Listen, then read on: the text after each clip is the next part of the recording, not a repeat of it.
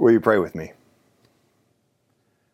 If I say, surely the darkness will cover me, and the light around me turn to night. Darkness is not dark to you, O Lord. The night is as bright as the day. Darkness and light to you are both alike. Amen. 2 different summers in high school.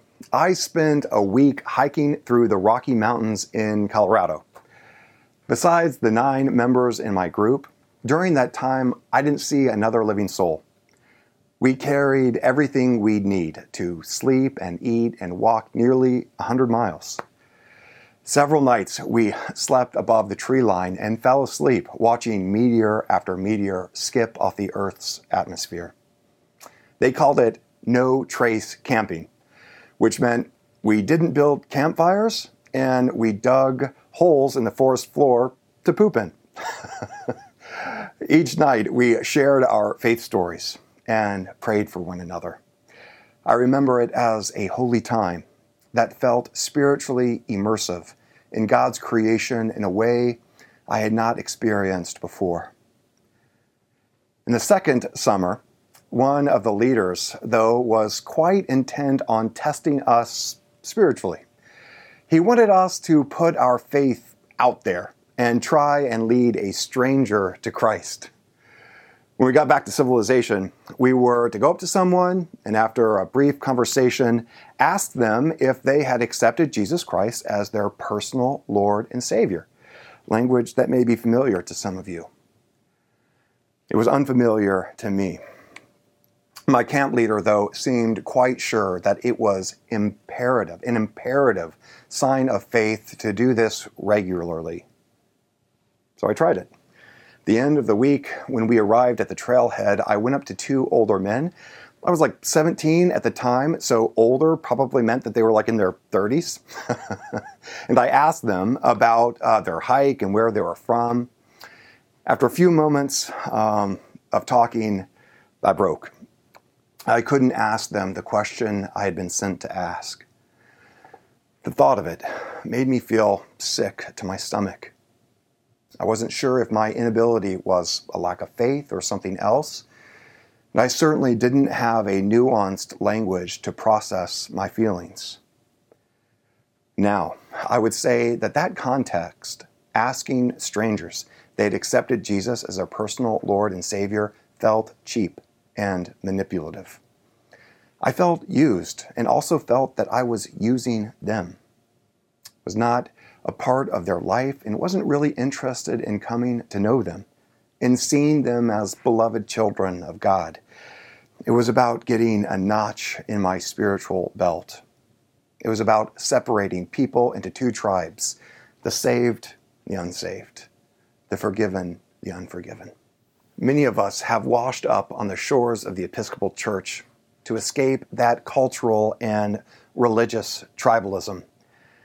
I have found here a religious tribe that not only welcomed other faith traditions, but actively sought to engage and learn from them.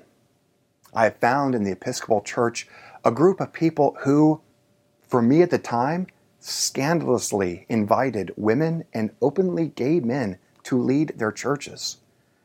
In the Episcopal Church, I found priests who believed that God's grace is so all-powerful and pervasive. It wasn't a question about whether any particular person has been saved. It's only a question about how long it would take us to realize it. I want to thank all of you who wrote to me this week. In a Daily Bread this last week, I read today's scripture and asked you what you heard. What caused tension? What caused resonance? I got a lot of responses, and they pushed and pulled me in all sorts of directions. Those responses strongly contributed to making this a much different sermon than it would have been. Thank you. Okay, what is Jesus up to here? John 3:16 is undoubtedly the most recognizable verse in American Christianity. It used to be seen at the back of every end zone of televised football games. And Jesus' reflection that those who do not believe in me are condemned has certainly motivated a certain kind of religious tribalism that has divided and antagonized any number of religious communities. In the Gospel of John, there is a dualism that runs throughout: good versus evil, light against darkness.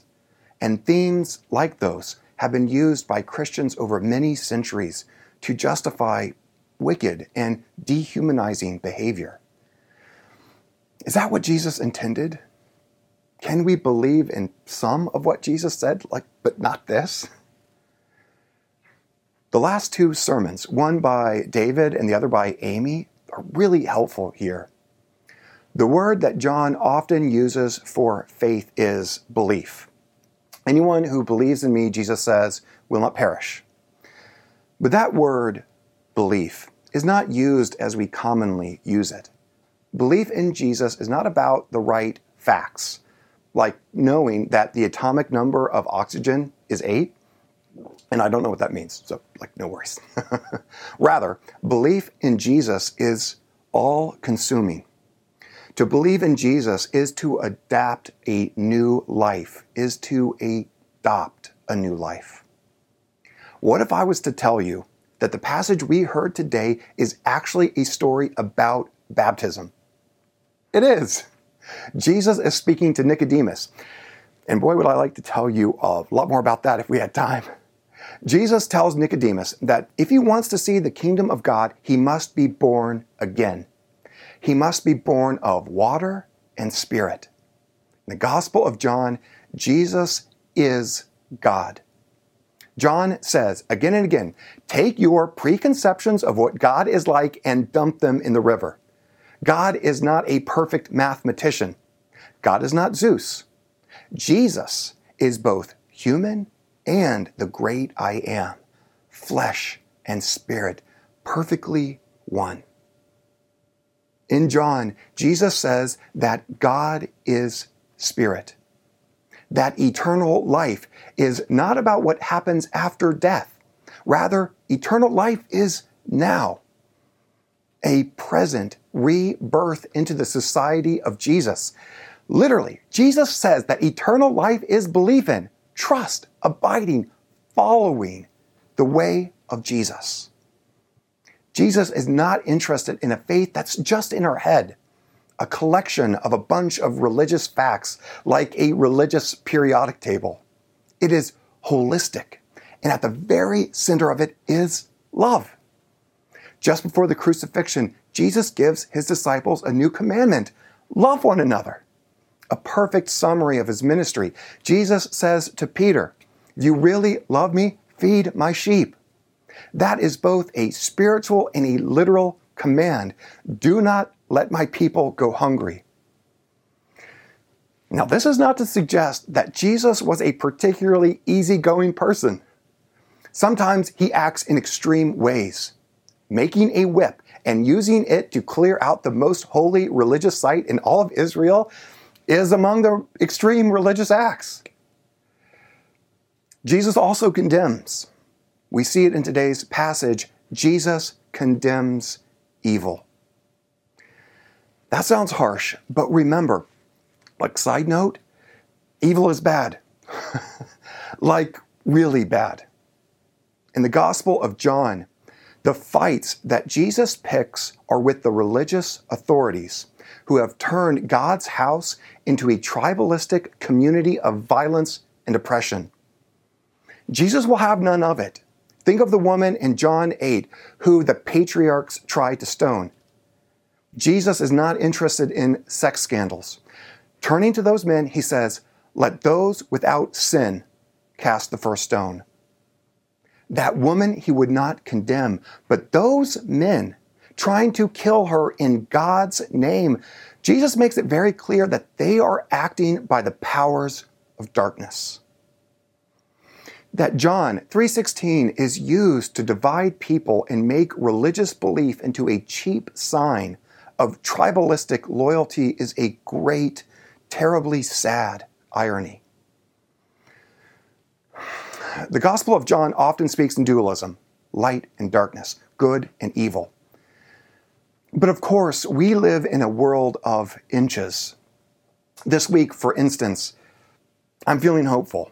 last night I signed up to receive my first shot of the vaccine. Praise God. That feels great. And hopeful, not just for myself, but also for our country. This week, President Biden signed the American Rescue Plan Act. Among other policy goals, this bill might do more to reduce child poverty than any other piece of legislation in at least a generation. When, week after week, we pray for the poor and remind ourselves of our responsibilities to treat all people as beloved children of God, reminding ourselves that every person and every child should be afforded basic civil and humanitarian rights, like the right not to be hungry. This piece of legislation is hopeful. We hope to be taking collective action to realize, to make incarnate, spirit and flesh, our values in tangible, real ways. Nevertheless, talking about this legislation is no place for John's dualism. Most often, legislation can't be separated into two categories, good and evil. Just like whole people can't be separated into two simple categories, the right tribe and the wrong tribe. In myself, there are many tribes, the patient, the impatient, the version of me who loves being surprised by the strangeness of other people, and also the rabid, tribalistic Cardinals fan who sincerely hates Cubs fans. Sort of just joking. Okay. The Gospels also recognize that people are complex. The apostles betray Jesus. Jesus has moments of doubt. The Bible is full of nuance. But sometimes it speaks in poetry. And in context, that poetry is beautiful. Listen to it this way. For God so loved the entire created realm. Every rock, every person, every sunset, every child's birth, every child's death, every rainbow, all the birds of the air, all the fish in the sea. For God so loved all of it. She risked her only child. Jesus has come so that we may have the true waters of life, rivers of it flowing from our heart, flowing from the heart of God into the world in a never-ending stream of love, mercy, and forgiveness. God is love. Choose this path and go in peace. Amen.